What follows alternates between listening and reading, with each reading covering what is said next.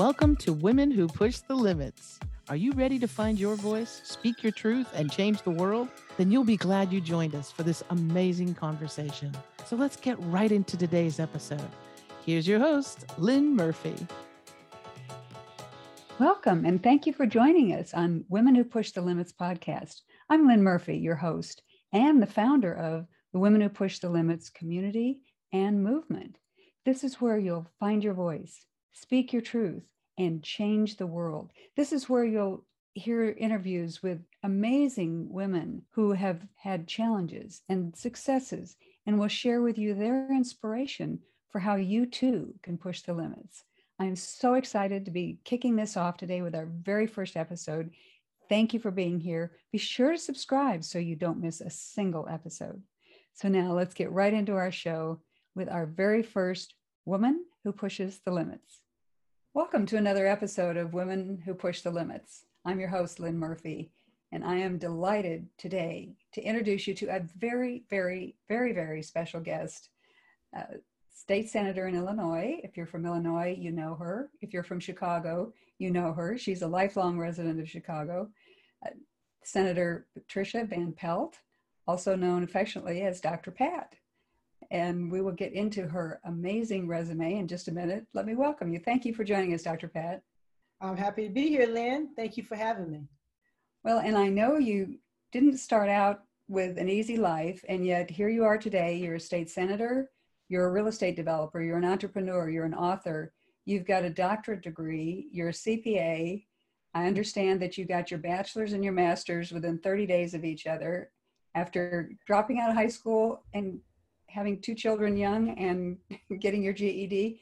You've gone on to do amazing things. So tell us about those limits that you push. Well, I have come from a long ways off, and I can't really tell my story without telling my mother's story, because she has been the inspiration of my life. And unfortunately, because of the challenges we're having right now across the world, she's not able to be here with us on this call. But she was the one that inspired me. My mom had 7 children. My dad had been in a terrible car accident. He could not work anymore. He had brain damage, and my mom only had a 6th grade education. Mm-hmm. So with that situation, with all the children she had, we were living in K-Town in Chicago, and she couldn't pay the rent and buy food. So she had to make a decision, either pay the rent or buy the food, right? So we ended up moving into the projects, and the notorious projects, Cabrini Green, which were the worst projects in the whole city. We moved there, she moved us there, and she started going to school because she only had a 6th grade education. She got an elementary school diploma. She got a GED. And she went and got a college degree. She landed a good job at Cook County Hospital, got promoted to supervisor of her department, bought a home, and moved us all out of the projects in 5 years. She was in her mid-20s with 7 children, Lynn. 7 children? I don't know how she did it. I still say, Mom, how did you do it? Dr. Pat, that is just an amazing story of someone who just pulled herself up and did what it took. Right. What do you think was her mindset with that? Because I know you talk about mindset with your trainings. What was her mindset? Well, my mom lived in a different world than most people. She read a lot. So she was always a reader. And she just believed that she would travel the world and that she, that she could achieve the things she wanted to achieve. And when my dad had that terrible accident, that really kind of threw everything off, because he was not only driving a cab at night, they were painting in the daytime. They had a painting company, and they would paint houses in the daytime. But once he had that accident, she could no longer do that. And then she had him who had brain damage. And so she had to make a decision. Am I going to just stay here and just take care of my husband, my kids until we just run out of money? Or am I going to try something? Mm-hmm. And thank God for me, she tried something. I watched her. And it made me understand, when I went through the challenges of my own life, how that, these things, I'm facing these things right now, but there is an answer. Mm-hmm. And I'm not defenseless. I just don't know what to do yet.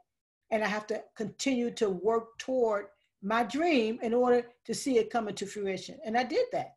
And my life completely changed. But I always reached back to her for that inspiration, because anybody in their mid-20s with 7 children goes back to school and works and brings herself to where she did in 5 short years. That's amazing. That is totally amazing. And I love what you said, that you just didn't know how to do it yet. And I think that's the key. It's not saying, I don't know how to do it, I'm a victim. One woman I interviewed said, don't be the victim of your history, be the victor of your story. So create that story. And I know that's what you've been doing all your life, is creating your story. Yes. So tell us what that means to you to be pushing the limits, and tell us more about those limits you've pushed. I know we had educational, economic, all those things, but we want to hear some of your story. Yeah, well, I have a very storied life. In fact, when I ran for mayor in Chicago, back in 2010, I ran for mayor. I ran for mayor because the silence was so loud.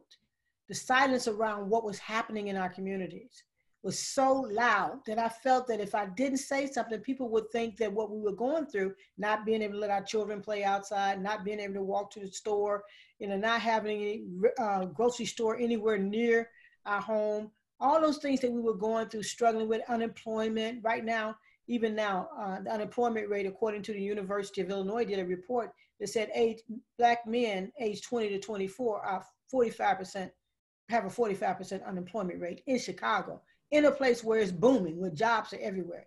But yet, all of these challenges are facing us. And I felt like if I didn't say something, if somebody didn't say something that about what was really happening in our communities, that people would think that they really didn't matter. And I felt I had a responsibility to do something about that. Well, in my past, I used to be a drug addict when I was young. When my mom worked in the daytime and went to school at night, me and my sisters, we all ended up using drugs. We ended up being on drugs, started using drugs when I was 11 years old, because when she would leave, we would leave, right? So it come back before her, right? And so one of the candidates, when I inquired about where she had been for the last 20 years and why we hadn't seen her in the community doing anything to try to solve some of the problems in our neighborhood, she got really upset. She said, the reason why you don't know where I've been is because you've been on crack for 20 years. She said, and you've admitted to that. And so that kind of like threw me for a loop because I had gone through the challenge in my life. By then I had a PhD. I was a certified public accountant. I mean, I was a drug addict when I was in my teens. I actually made my peace with God at 21. So it had been over 35 years since that had happened. But sometimes when people bring up something about you to try to pull you down, is exactly what boosts you up. And that's what happened to me. That's how I ended up with the Senate seat, because nobody knew me. I mean, I would have just been a blurb, Anna also ran, she also ran. That's all it would have said about me. But because she did that, it really, really spoke out about me like that. And actually I had never used crack, but that doesn't matter. But anyway, I used different drug. It wasn't crack. But but since she did that, my name in the, people knew about me all over, even different parts of the world, because she had originally been an ambassador, a U.S. ambassador to New Zealand. So even in New Zealand, they knew about their former ambassador saying this to this lady, right? So my name recognition went higher than any other candidate in the race. So that happened right at the end of the mayor's race. The next day, my state senator quit, the day after the mayor's race. And so I ran for that seat. And the Democratic Party had put someone in the seat. They had placed her there. And then so they were funding her over $500,000 because I was running against her. And I beat her. I beat her and I got the seat, and I've been there 7 years. Now, that would not have happened had she not brought up my past. And my past wouldn't have happened had my mom not been trying to get us out of the projects and leaving us by ourselves, right? So I see everything, Lynn, as part of the solution in our lives. Everything I've gone through in the past, I see it as part of my power source. I look at it as my ammunition dump. When I get ready, when I'm going through something really hard, I just go back in my past and say, I remember when, right? When I was here and there was no way out and there was nothing I could do and the walls were caving in, and yet I came out. How did I come out? Because something always comes forth to help bring the deliverance that we need and the challenges we need. I believe that. So I've used it all my life. I used that all my life. In fact, I call it Dr. Pat's rule. RULE, and it's an acronym for remember to use your lived experiences. Remember to use your lived experiences. That is your power source that most people feel is useless, They don't want to think about what they've been through. They don't want to think about the horrible things they suffered, not realizing through those things right there reveal the power that you had back then. And now you're even stronger than ever before. And if you're stronger than ever before right now, you need to remember to use those lived experiences. That's Dr. Pat's rule. Well, and to look back on that and to see what you've overcome, because so often, I don't know if it's just women, but it seems like, for me anyway, I keep looking, what's next, what's next? Okay, check that off the list and let's go on to see what's next. And I've had a coach for years who, bless her heart, when I'm struggling with something, she takes me back. She says, okay, look at how you handled this in this situation, so ever many years or months or whatever it was ago. And then look how you're handling it now, and look what you've learned, and look how you're doing that. And I kind of, because I don't stop to look at that. And Right. so I love your Dr. Pat's rule. You Yeah. take all those things. It gives you that strength, doesn't it, to see that you've overcome that? Right. You know what? Whenever you're in a war, the enemy is always trying to get to your ammunition dump. They're trying to get to your ammunition dump because if they can destroy that, they know it's only so far you can go with the ammunition you have. And to me, my past is my ammunition dump. It's the thing that I can go back to and get more reinforcements. When I feel like I can't make it, I can go back to that past and say, yes, you can, because you did it before. And I know you're helping so many people. And it seems to me that you can identify with a lot of the people you're helping. I know you've done community development work. Mm-hmm. You've got nonprofit organizations you work with, organizations that you've built. Tell us what motivated you to start helping other people. Well, when I got into church when I was 21, I loved God. I still love God. And I preached, and I would travel around the world with my pastor, and we start churches. I had started this nonprofit organization just to do some redevelopment of our commercial corridors. That's all I was trying to do. I had no intention of getting into social movements or all this justice work and policy work and mobilizing people. I had no intention of doing it. All I had in my mind was that we're going to redevelop our commercial corridors. And that's what I formed the company for. Where it turns out that some of the people who we thought were leaders in the community were actually misleaders. And then it became clear to me why our community was in the state that it was in, because of the number of misleaders that were out front that made people think that they were doing what the community needed, when in reality they was trying to line their own pockets. Mm-hmm. So it made me pull back from that and begin to think about, how do I empower people? Because you can't just point to somebody who is a significant person in the community and tell everybody, oh, he's no good, because they're not going to believe you, right? They've got that image, right? Right, the image is there. Of course, he's a great person. Who are you anyway?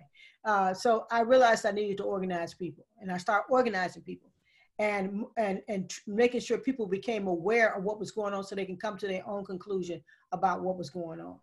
And in the process of that, we started growing, my company organization started growing. And then it became clear to me that some of the things that my peers were working on, I didn't understand why they ended up on one side of the fence or the other. How do you decide whether charter schools are good or charter schools are bad? How do you decide if this new law is good or this new law is bad? I mean, how do you decide how you mobilize around it? And so they told me, they said, you just knock on doors and talk to people, and whatever they say, that's what you do. But what if the people don't have all the information? Then are you then having people march on, just going to create some issues that are really worse, make them worse off than they are, because you haven't taken the time to research it? So that's what made me go back to school to get my PhD. I said, I got to find the truth. I said, because I can't mobilize people. I don't want to mobilize people around different issues without knowing the whole story. And so I started studying social movements, what makes them work and what makes them fail, and how and to what extent social movement organizers use research to inform a course of action. I started studying all that, trying to learn, how do we really grasp this thing and really help people in a way that they haven't been helped in the past. And that's how I got to where I am now. It pushed me in. And I was able to lead and know that what I was sharing was grounded in real sources, not some bot on the internet pouring out this stuff, some prolific type of what is it, run of mill kind of system, running the stuff out to everybody. I knew it wasn't that. I knew how to find the sources, the authentic sources, to bring the true information to the floor so that people can make real decisions. So it's powerful. Well, and that must really influence what the work that you're doing in the General Assembly. Yes, it does, because I'm able to talk about things that they don't know anything about, because first of all, they haven't been there, they haven't experienced it. I ran for office because I wanted to bring the voice of ordinary people into government. I was tired of hearing the story that was told from the perspective of the people who are trying to influence the legislation to help the others. I wanted to figure out, how do the others speak for themselves in an authentic voice and bring that to the table of government. And that's what I work to do. And that's one reason why I'm not staying too. I'll be there 10 years. When this term is over, it'll be 10 years, and it'll probably be the end for me. I'm not sure. That's what I see. And the reason why is because it costs so much to stay in office. And the reason why people lose their authentic voice is because they're funded. They have to be funded. Like the lady who I ran against, they gave her $500,000 to because I was running against her. She didn't pay that money out of her pocket. And those people who gave her the $500,000, $500,000, they want something in return. And that is your vote, right? So I'm not gonna ever be in that position. So for that reason, I'm likely this probably is gonna be my last term. We'll see. So then what's next after that? Well, I am working now on helping people to realize their dreams, to get the power that they need to be able to walk in their purpose, expanding mindset. You know, Waldo Emerson said, the human mind, once stretched by a new idea, never regains its original dimensions. The human mind, once stretched by a new idea, never regains its original dimensions. So right now, that's what I'm doing. I'm helping to stretch people's mind so that we can advance civilization. I just believe that everything is being advanced except us as human beings, right? That we need to be advanced as well. And this, not just the technology, not just medicine, but also us, our thinking, our ability, our capacity to do things that we can't do right now, only because we don't know we can, right? And so I'm pushing the limits. That's what I'm doing. Well, thank goodness you're there pushing those limits, because there are a lot of people who are pushing the other direction and trying to close things down and trying to get people to just believe whatever they read, like you're saying, the bots. So, right. In fact, I have a course called the Guardians of Mediocrity and Why We Must Defeat Them. I've been teaching that for the last month or so. The Guardians of Mediocrity and Why We Must Defeat Them. Because the Guardians of Mediocrity is not that they're really bad. They just want people to stay mediocre. But some of us have something inside of us that we just can't stay mediocre. And we have to realize that the reason why we feel pressured to stay mediocre is because there are things in place to keep you there. I remember being in 3rd grade when they were teaching us.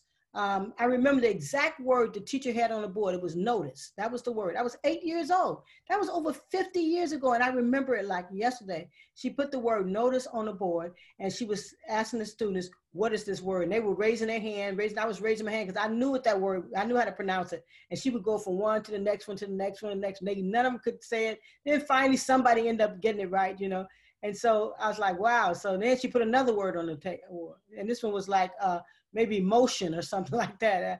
And then the same thing over again. Everybody's raising their hand and wanting to say, I'm saying to myself, and she kept on saying, notice, motion. I'm like, how many times you gonna say that? Right? Can you just move on? I mean, it was so slow. It was so slow. The way they were teaching us that I just unplugged. And that's one reason why by the time I got to 8th grade, I wasn't even going to school anymore. First of all, my mom was going all the time, right? So, and then I didn't have to go, so I didn't. And then by the time I got to 9th grade, I just took gym, and that's the only class I ever took, and never took any more. And the reason why is because it was all about keeping everybody at the same level. I don't care how advanced you were, they were going to mold you in with everybody else. And that's the Guardians of Mediocrity. They're not teaching us how to think. They're teaching us how to remember and recite, not think. And they didn't give us a chance to think until I got to my PhD, when they said, okay, now you take all these people's ideas and you come up with your own, right? But by then I'm on a PhD, right?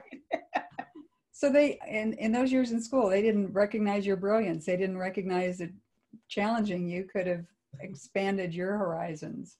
Right, I was living in Cabrini Green, so they probably were just trying to get in and get out without getting shot. So that's probably what the teachers were doing because they weren't from there. They weren't from there? Yeah. No, the teachers weren't from Cabrini Green. It was a project. It was a place where poor people lived. Yeah. So a lot of violence going on there. So what, did they just cross that off and say, well, those kids are never going to amount to anything, so why bother educating them? Or what was the I thinking? think it was just a mode of teaching at that point. It was just really rote memory. That's it. I was in third grade. They want you to memorize things so you can take that to the next level. And then it's just really memorizing and reciting. You read, you memorize, and you recite.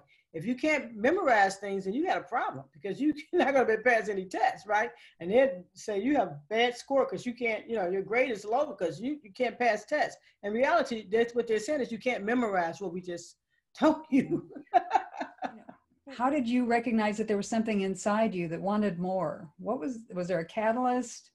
Was it always there? What was it that got you to move forward and say, forget the drugs, I'm doing something with my life? What was that? I remember when I was 10 years old that I just felt like it had to be more to life than it was. And I was looking for something. I was searching, like there's got to be more to this. And I said, if this is all to life, then life is a joke. That's at 10. I remember saying it, thinking, and I was watching television and they had Father Knows Best and By the Light of the Silvery Moon. And everybody on TV was Caucasian. It was everything was clean and pretty and everybody was happy. They were singing and dancing. And then where I lived at was completely different. Everything was dirty, trashy, shootings, killings. Everybody was black, So I said, how do these two worlds exist?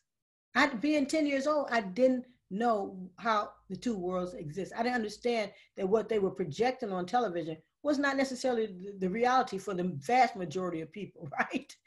You started noticing, right? Just like that teacher said, you started noticing. Yeah, that word notice, right?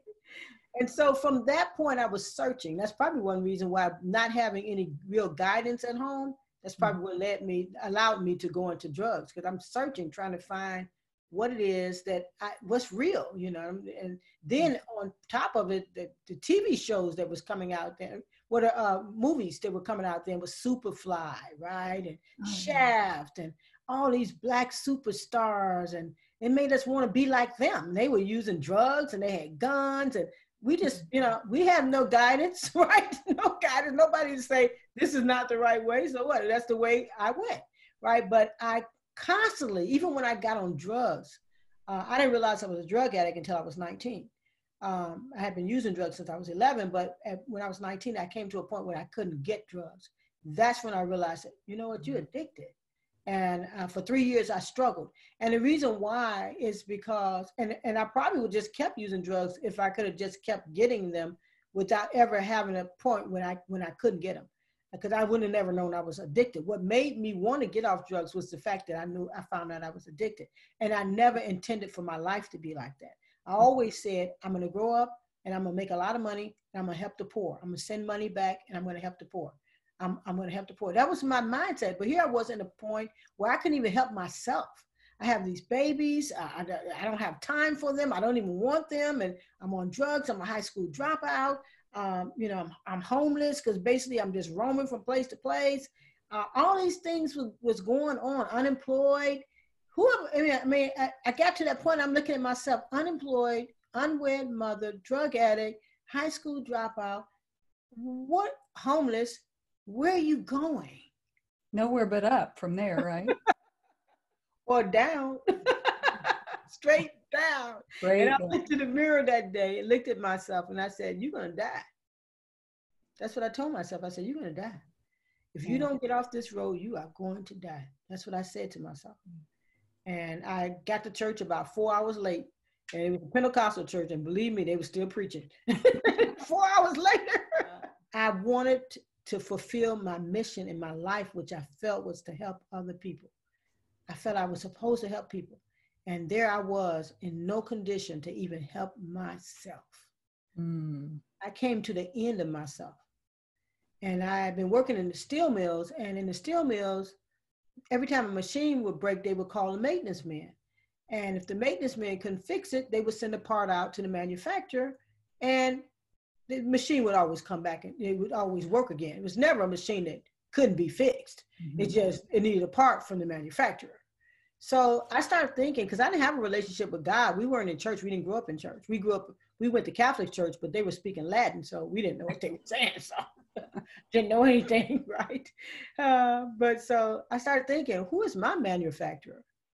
And I said, well, I think God made me, so I'm missing some parts. I'm broke. I need him to help me. So that's what made me think that maybe I should go to church and see if I can find him. I didn't even know that he was there. I thought we would send a message to him through somebody. I didn't even have any kind of inkling of anything about God or relationships with Jesus. Nobody, because if nobody tells you, you don't know that, right? It's so interesting how you had that image from the manufacturing, that there's a manufacturer and that there are parts that can be replaced. Right. And I knew that I was broke. That was brilliant. And that I need to be fixed. And I figured he can do it. I just need to reach him. But how do I reach him? Let me go to church. And I just thought it would take a long time, 2 weeks or so, to get an answer back. That's how long the parts were gone. When they sent out to get the parts, it took about 2 weeks, right? So I'm thinking, well, probably 2 weeks. I couldn't believe what happened to me that day. I had a power encounter. I mean, I had a experience that I couldn't explain. Something happened to me that just kind of like it became clear to me that I had gone about my life in the wrong way. And it wasn't from the preaching, because I really wasn't really listening to him.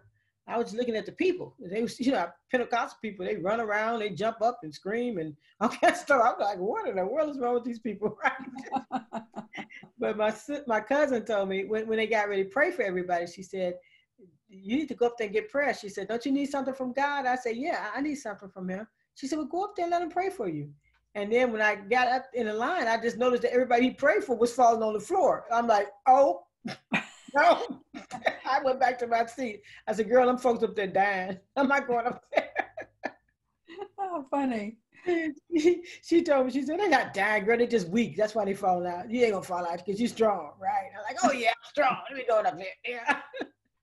And I went up there and I told the man, he said, what do you need from God? I said, I'm a drug addict and I want to be free. I thought he was going to be shocked, right? He said, are you on heroin? I said, no, cocaine. He rolled up his sleeves and showed me tracks on his arms that he had been shooting drugs for years and how he had cut his wrists and tried to kill himself. He showed me on both his arms where he had cut his wrists and all the tracks on his arms. He said, I was on drugs. He said, and I tried to kill myself because I couldn't get off. He said, but God delivered me. And today he's going to deliver you. That's what he said. And he prayed for me. And my life went before me in seconds. And all of a sudden, I knew that the way I had lived was wrong. And I had no idea that anything was wrong with what I was living, right? I knew that the drug abuse, the lying, the stealing, the cheating, all the things I did was wrong. And I just fell on the floor and I was saying, I'm sorry. And just the weight of it just drove me down to the floor. And when I came to and realized I was on the floor, oh my God, I was just trying to get out of there. I was like, I got up and I go, oh my God, I'm on the floor out of there. So I was trying to get my babies and get out of here. Get my son, I want to get out of here. And they were like, no, just say thank you, Jesus. So I went through that process and came out of there and never needed drugs again. Went home. I didn't even know. Yeah, I didn't even know it happened. I didn't know what happened. I had no idea. I had never experienced it, never heard of anything like that. And Catholic Church, they never talked about it. And when they were talking, they were speaking in Latin. So, right? So I get home and I'm trying to get back to normal. I'm feeling different. And my sisters and them are there. And my mom is there. And, oh, they told me you got saved. Oh, we're so happy. I said, I'm not saved. They said you fell on the floor. I said, I did not fall on the floor. I said, them doggone church liars, I'm sick of them. So I sat down in the living room because I didn't know what had happened to me. So I was going to explain it to them. I didn't even know, right? And I had some marijuana and I smoked some marijuana in the front room. I never did that. I usually would smoke in the basement because I wanted to respect my mom. But front room, I'm smoking, just smoking. I smoked 3 joints, did not get high. And I'm trying to figure out what is going on, right? And so I just went to bed. And the next morning when I woke up, because every morning when I wake up, I would think about how I'm going to get high today. Because I was spending $1,000 a week, and that was in the 70s. Oh my goodness. And that was the first thing that came to my mind. How do you get high? I woke up that morning and I reached for that and it was gone. And I was like, what's going on? I don't want drugs anymore. And I just heard in my mind say, you don't need drugs anymore. I sat up in my bed and I said, I don't need drugs anymore. And I went upstairs and told my mom, I don't need drugs anymore.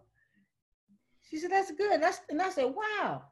Then I started calling people, telling them I didn't need drugs anymore. I called my friends, my cousins. I don't need drugs anymore. I went to church like that. I called my job. I said, I don't need drugs anymore. I went to church last night. And they said, Patricia, are you okay? I said, yes, I don't need drugs anymore. They said, well, you know what? You need to see the nurse before you start today. I guess the part that I went crazy, right? Because they even knew I was addicted because I told them. You know, so they thought you run something new, right? Right. They thought I had, finally fell off the deep end of my brain, right? And I told them, I don't need to talk to the nurse today. I talk to God. That's what I told them. They said, when you come and see the nurse, when I got there, they had the guard at the door waiting to escort me straight to the nurse. They escort me straight to the nurse. And they did. And I was fine. And everything just changed. And I was 21 years old and I had a brand new life. And ever since then, I've been really first of all, trying to learn who I am and the power I have and engaging with other people and how I can help people move forward in life, actually to advance civilization. That's what I want to do. I want to be able to help solve a world problem, not the world's problems, but a world problem. And I think I know what it is. I think that world problem is the fact that we as people, human beings, need to advance. And we're only going to advance by expanding our mind. And our mind is only going to be expanded by intervention or power encounter. Some kind of crisis will make us move from where we are to where we need to be. And that's what I'm working on. Boy, that is a very lofty goal. And I'm sure you're going to achieve that. Well, when I look at my past, Lynn, and go back there and look at my past, I said, surely I'm going to achieve that. Well, and what's interesting to me is that it was such an instantaneous change for you. Like you said, you had a power download. I mean, something all of a sudden changed you on a cellular level, changed everything physically, mentally, emotionally, just like that. My desires changed, everything. What a powerful experience that is. And to be able to share that with others, Dr. Pat, wow. Tell us about what happens when you share that. How do people respond to that? What have you been able to do? Well, because I've had that experience, which is a real, like you said, on a cellular level experience, I'm able to relate to people in a way that I think that they see me as being authentic. Because I'm not ashamed of where I came from, and I'm not ashamed of where I'm going. So I'm not afraid of it either. I'm not afraid of the past. I'm not afraid of the future. Because of the experiences I've had. I haven't always been unafraid of the future. I had times when I was afraid of the future, but I don't have that anymore because I look back at my past and I realize, girl, it's nothing you can't do. And I look at my mother and I'm like, see, there's proof. And then I look at the Wright brothers who created an airplane, like out of what? They didn't get any airplane parts from outer space. No, they used whatever was here, right? And made an airplane and men flew. When I look at that kind of thing, I know that whatever we can conceive in our mind, we can actually create. And that the original purpose of thought, Lynn, the original purpose of thought is creation. Oh, yeah. It's creation. That's the original purpose of it. When we spend time thinking, we create. And when we don't allow ourselves to think, then our mind just runs amok and our life runs amok. It runs amok. Great lesson. And thinking back to the time when you were in a comfort zone and fearful, afraid of getting out of that comfort zone, what would you tell people about how to get past that? Because I think so many of us are just locked in, okay, this is my comfort zone and I'm not getting out of the box and this is where I am. How can you help people with that? Well, I think what helped me to come out was the needs of people around me, that I just felt like I had to help. I just couldn't just silently sit by. Maybe I don't know the answer. Maybe I don't know the solution, but I have to try. I have to figure out how to reach out beyond what I see as my parameters in my life to be able to help people than in other places. And I think that really, when I ran for mayor, it really opened it up to me, because originally I was in the sanctified church, still a part of that.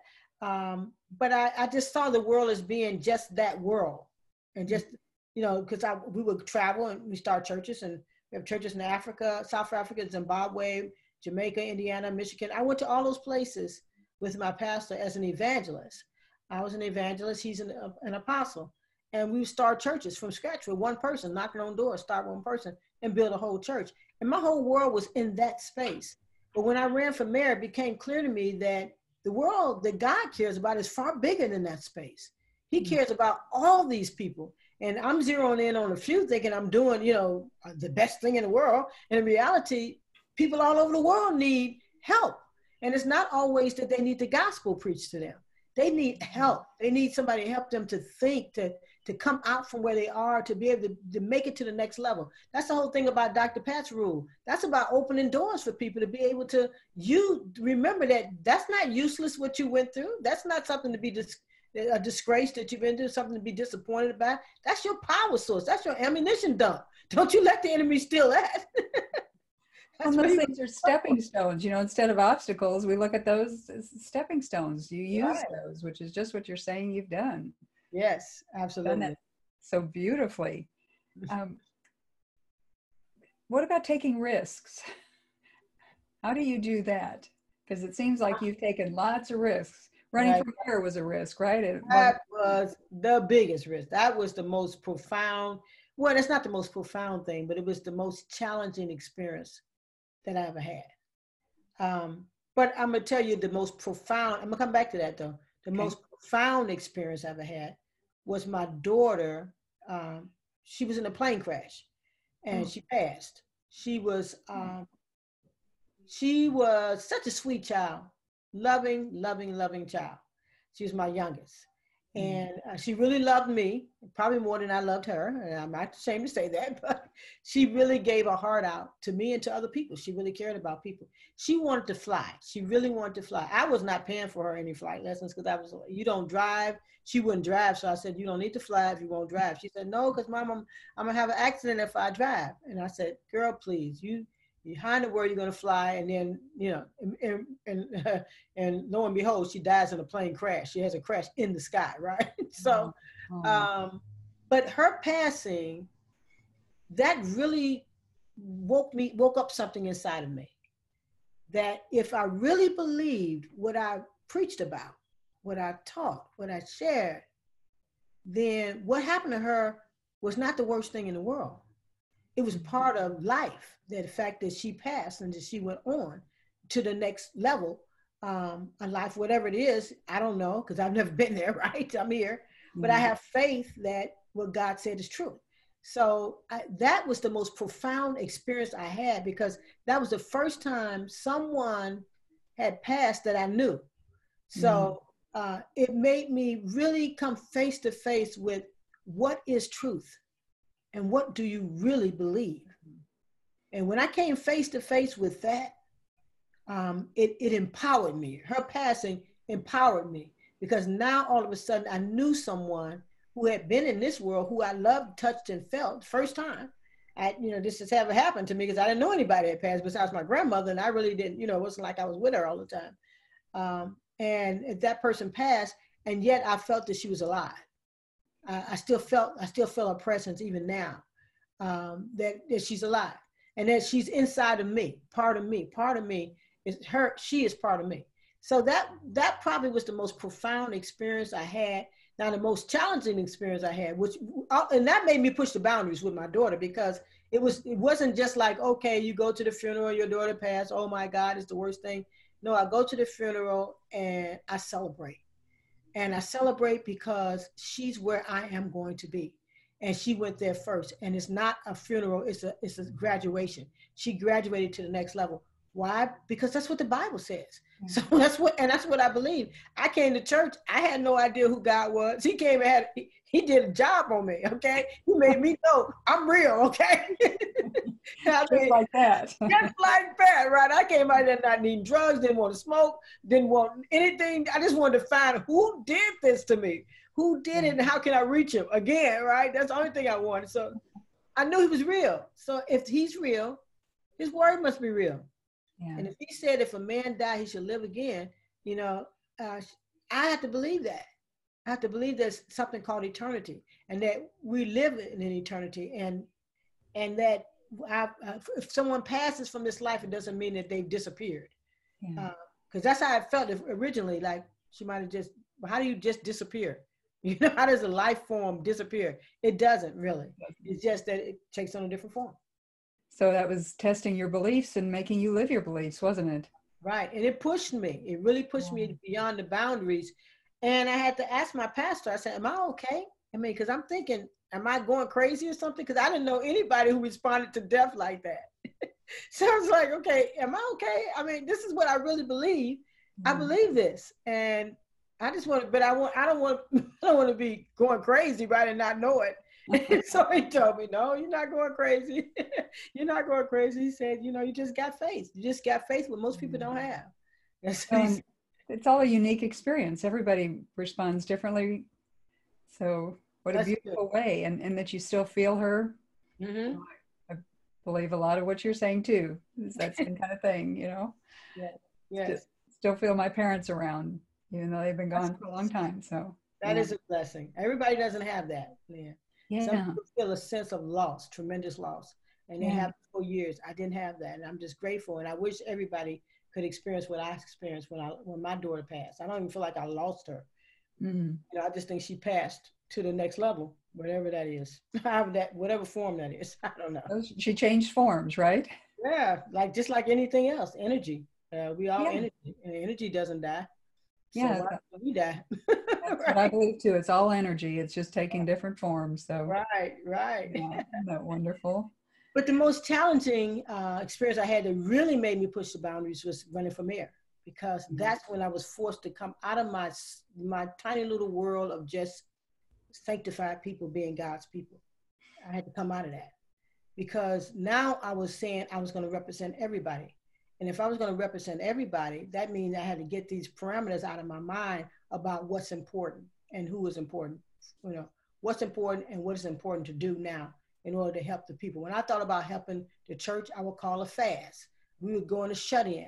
I would do an all-night prayer. I would take people, you know, I would pray with people. I would go to their houses and pray with them at their houses, help them fill out paperwork so they can get the things they need. I would work with those people because they were trying. They were God's people. But when I ran for mayor, it became clear to me that my vision for what was God's people was very narrow, much far narrower than his, because he saw them all as his people, you know, and I had to either accept that or let it go. So it really pushed me outside. I remember having a meeting with the transvestites. They had when I was running for mayor, so you come to that, you know, they do these debates or questions where they call you in, they question you, and they were asking me how to get their voice out, how to get their, you know, how they have a transvestite day, but that's it, you know. And so I'm sitting there thinking to myself, really, Patricia, you getting ready to tell transvestites how to get power? Yes, I am. So, because you know what, I got to represent everybody. And I start talking to them about organizing and what it meant to organize when people have if a social movement is going to happen, people are going to have a collective understanding. There's three things that's going to happen. They're going to have a collective understanding of the problem and the solution. They're all going to just understand that this is the problem and this is the solution. They're going to have a mobilizing unit or a group of people that are ready, that share values already, that can mobilize around this issue. And then number three, they're going to have a political opportunity, a crack in the wall, and something that lets them get in. Like if somebody's running, like in the Democratic Party, like what's happening with Senator Bernie Sanders. He has a crack in system. They need him. Bernie Sanders knew what was going to happen, but he had an opportunity because he had a group of people that were mobilized already with the same idea about what needs to happen. So they were able to get some of their ideas on the platform. Mm-hmm. So that's what it takes to be able to really move an agenda. And so that's what I taught them. I said, you standing here, you know, arguing and complaining, about nobody's recognizing you means nothing to nobody, right? You got to organize people. You got to get people together. You got to talk to them. You got to share the ideas. You got to do the hard work of building that knowledge. And then you got to be prepared for a political opportunity. When just a crack in the wall, you got to be ready to go in there. You can't go and organize then. It's too late, right? Got to be ready to take that opportunity. That's right. And that's the way we all have to do it. And I had to, I had to think, am I going to teach them this? Yes, you are. What do you tell people about negativity? You talked about your opponent in the mayoral race who was slinging mud big time for you. What happens or how do you deal with that kind of negativity coming at you? Well, you have to grow through it. That's the thing. You grow through it. You can't control everything. You don't know what everybody is going to do, but you can. One thing you can control is how you respond to it. Mm. And so when she did that, it was so profound that somebody would say something like that on TV, right? In front of the cameras. And you see, I did not respond to her. And even when I got a chance to speak again, I just didn't even say anything about her. I just left her alone, because the reason why is because if I had responded to her the way she responded to me, we would have looked like two fools, right? Mm-hmm. If you argue with a fool, you look like a fool, right? Yeah. And they say there can be a lot of fools in the room, but the one with the mic, everybody gonna know that's a fool, right? So when my turn to get the mic again, I did not say anything about her. I just went on for it. But I told them they were wrong for letting her respond like that to me and not giving me a chance, an opportunity to defend my character, right? And because they didn't. So it was good though, worked out. Well, but what a mature way to handle it, because it'd be so easy to get down in the dirt with something like that, wouldn't it? Yeah, it would be. But, like I said, you learn, you don't even know what'll come out of you until you face some certain crises.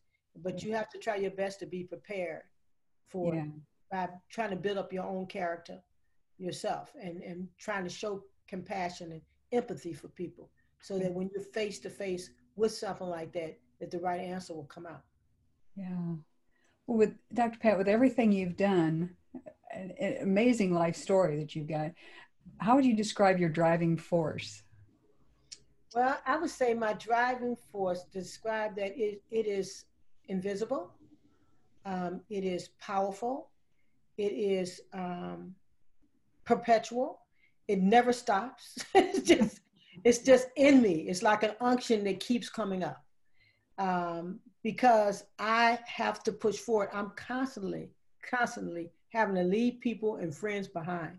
And the reason why is because I'm trying to reach a level that I don't even know what it is. I remember reading a quote by J.R.R. Tolkien. He's the author of Lord of the Rings and The Hobbit. He said, not all those that wander are lost. Not all those that wander are lost. And when you look in the dictionary at a wanderer, it looks like the person that said a wanderer is a person that travels aimlessly, a rootless wanderer. So they see them as, as I often call them, the guardians of mediocrity. Say, no, you shouldn't be wandering. If you're wandering, there's something wrong with you. You're aimless, you're a rootless, but I'm constantly wandering and reaching for more because there's something in me that drives me there. Yeah. To try to be able to help, to try to be able to bring something to the table that people don't have so they can be free. Because I know there's so much in us, and the solution to all of our problems is in society. We just got to rise. We got to rise to our purpose in order to be able to see that reality, that those ideals, those things, the ideals and the ideas that's in us come to the forefront. We got to see that. That's going to happen when we rise. Well, and thank goodness you're such a catalyst for that. But you're talking about leaving people behind. Yeah. So many people, stick with that same group, and even when the group's pulling them down. What's the author who talks about, we are the accumulation of the 5 people we hang around with the most. I'm paraphrasing that. But how do you do that? How do you decide who you're going to leave behind and when you're going to do that and how you're going to do that? Well, with every group, I'm trying to learn. And once I learn what they have, I just get pulled away. And it's not that I intentionally say, okay, as soon as I get all the knowledge I can from you, I'm leaving. That's not how it goes. I just I just pulled away, and I don't know. I just can't explain it. It's inside of me. It's something that's inside of me that keeps pulling me higher and higher to be around a different level of person to help me get to the next level that I have to get to. Mm-hmm. It's a place that I'm trying to get to. And I'm going to travel, I guess, until I get there. I'd be like J.R.R. Tolkien said, not all wanderers are lost.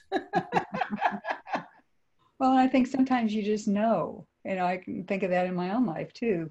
Groups of people or organizations or that type of thing. Sometimes I feel like I've done all I can do here, and they need different leadership or they need different people involved, and it's time for me to go do something else. Right. If you're bold enough to do it, it'd be better off. They'll be better off. Yeah. And the people that next group that you come into their circle, they'll be better off as well, because we're advancing civilization. That's what we're supposed to be doing. We're supposed to be taking dominion. We're not supposed to be sitting back and waiting for this to respond to things. You're supposed to be creating opportunities. Well, and you're talking about thinking causes the creation. I mean, that's what we're doing when we're thinking. And then you take action on that. You don't just stop that at the thinking process. You're there taking action on so many things. When I read about you on the internet, Wikipedia, even all these things that you've done, all the different organizations. Well, I'm trying to do my part to bring the best of the best of the best out of every person that I'm with, and bring the best of the best of the best out of myself, so that we can help. Because that's the primary reason we're here, is to help each other get to the next level, achieve what we need to achieve, accomplish the goals that we know we're supposed to accomplish. What happens, Lynn, I think, is that some people think that these fleeting thoughts that come in their mind about doing things are just fleeting thoughts. In reality, they're creative power. It's creative power.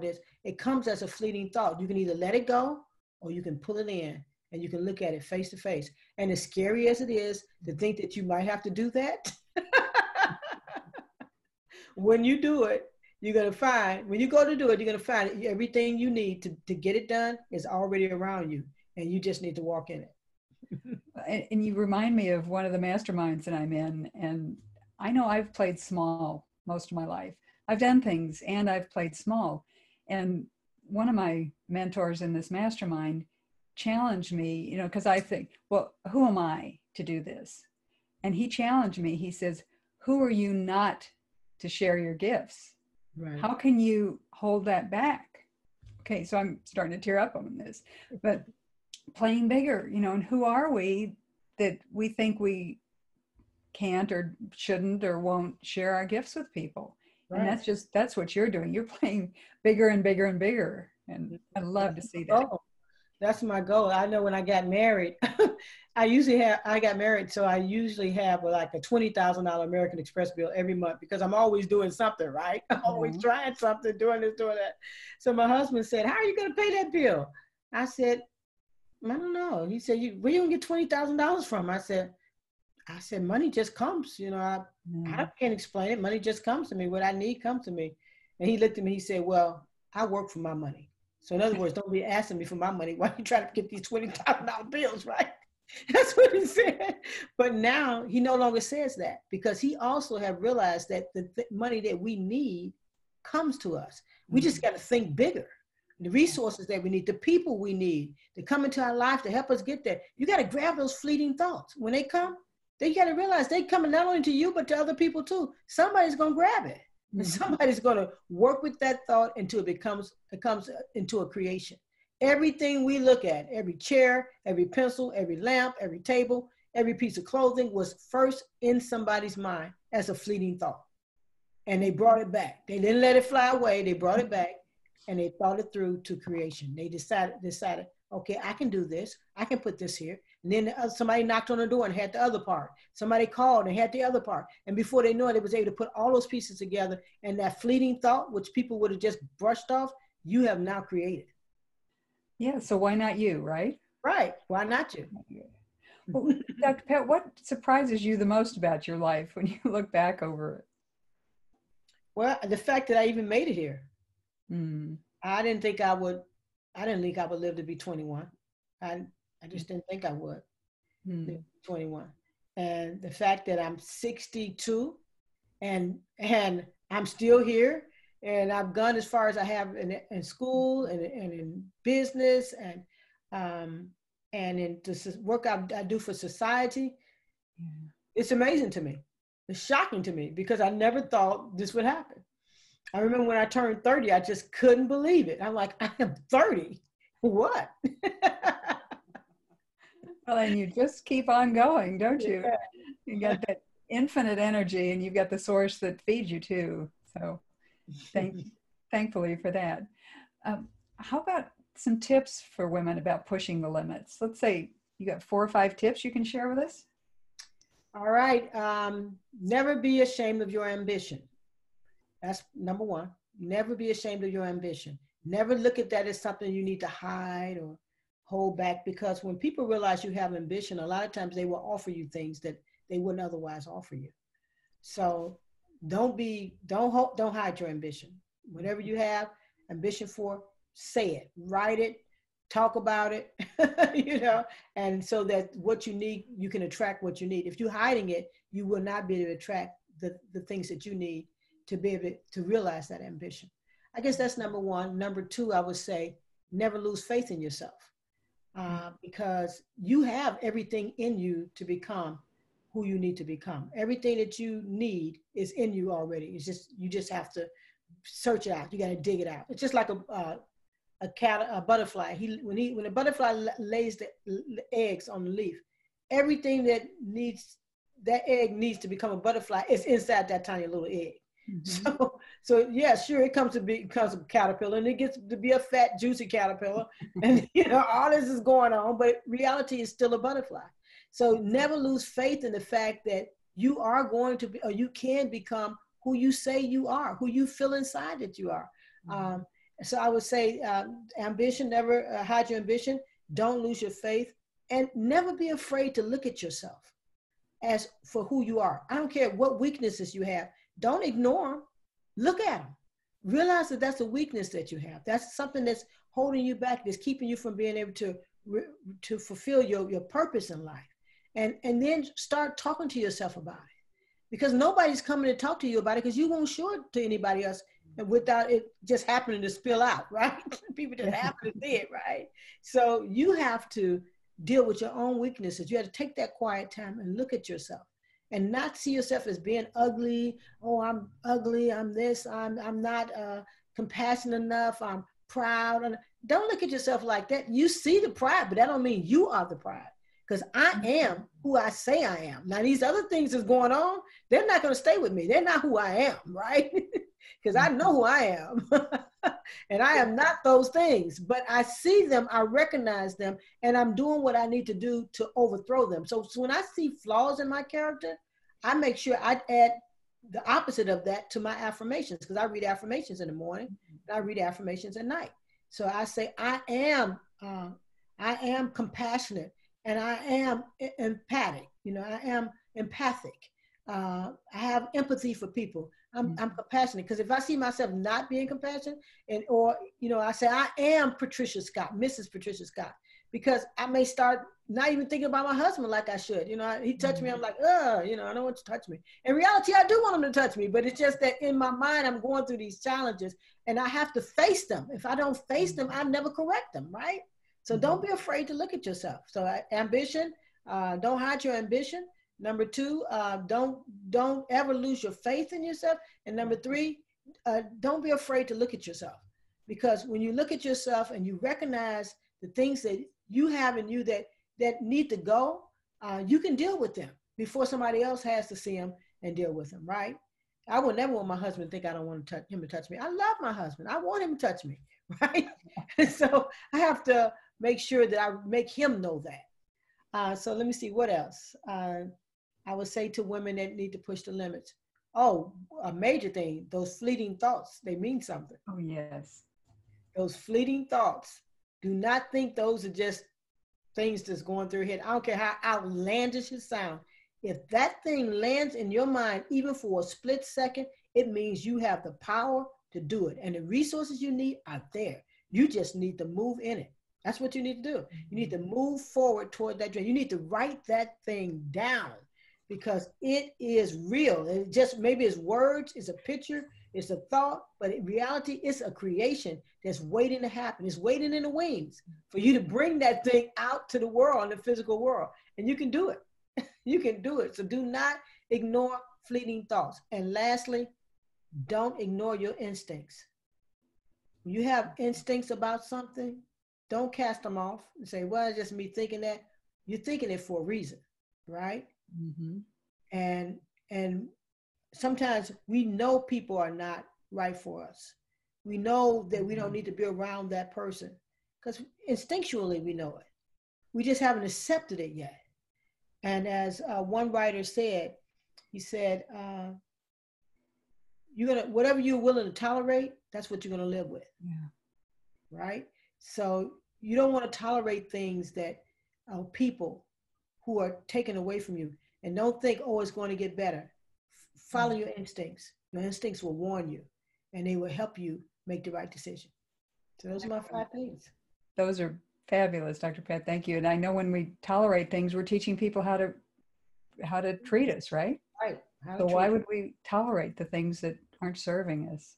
Tell people how they can contact you. So you can go to Dr. Pat or drpat.net. Okay. Which is drpat.net. They can go there. They can find me on Instagram at Rise with Dr. Pat. Rise with Dr. Pat. Rise with Dr. Pat. That's on Instagram. And I post a lot on Instagram. When I'm doing free classes like the one I'm doing now about the guardians of mediocrity and why we must defeat them, I post that on Instagram. So people, they go there for that. Good. The website is for like people want to sign up for weekly tips, or if I'm doing some kind of, like when I do my course and open it up to everybody, it's probably going to be announced on the website and on Instagram, but largely on the website. So if people sign up for your tips on the drpat.net, will they get notice that you're opening those courses? Yes, they will. Okay. The newsletter too. It's a newsletter as well. Before we close this out, Dr. Pat, is there anything else that you'd care to share with us today?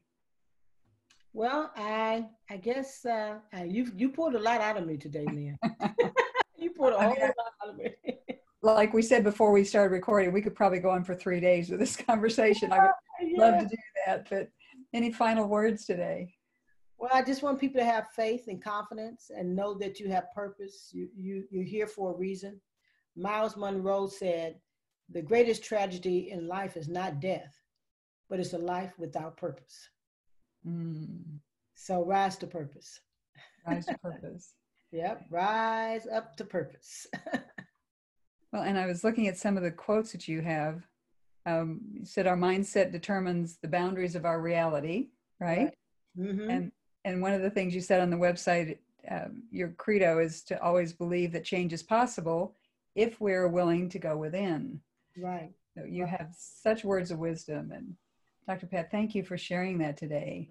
For those who are listening today, we've had just an amazing interview with Dr. Pat Van Pelt, who is also a state senator in Illinois, an amazing woman who has come from a single parent home with 7 siblings, living in Cabrini Green. She's lived in Chicago all her life.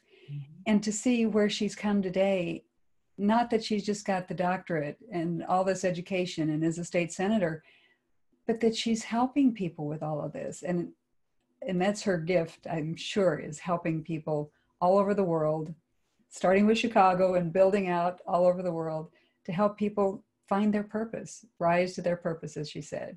Yes. So thank you for joining us today. I'm Lynn Murphy, your host. This has been another episode of Women Who Push the Limits. Share this out. You know there are people, especially women, who would benefit so much from hearing what Dr. Pat has had to say today. So thank you for spending your time with us today. And remember to tune in next time for our next interview. And in the meantime, remember this: you find your limits by pushing them. So keep pushing. Thank you for tuning in today. Please like, subscribe, write a review, and tell your friends and family about this podcast. Don't be shy about sharing this episode with anyone you think would enjoy it. And if you want more information about this podcast and about this amazing project, go to womenwhopushthelimits.com. That's womenwhopushthelimits.com. Tune in next time for another amazing interview with an inspiring woman who truly pushes the limits.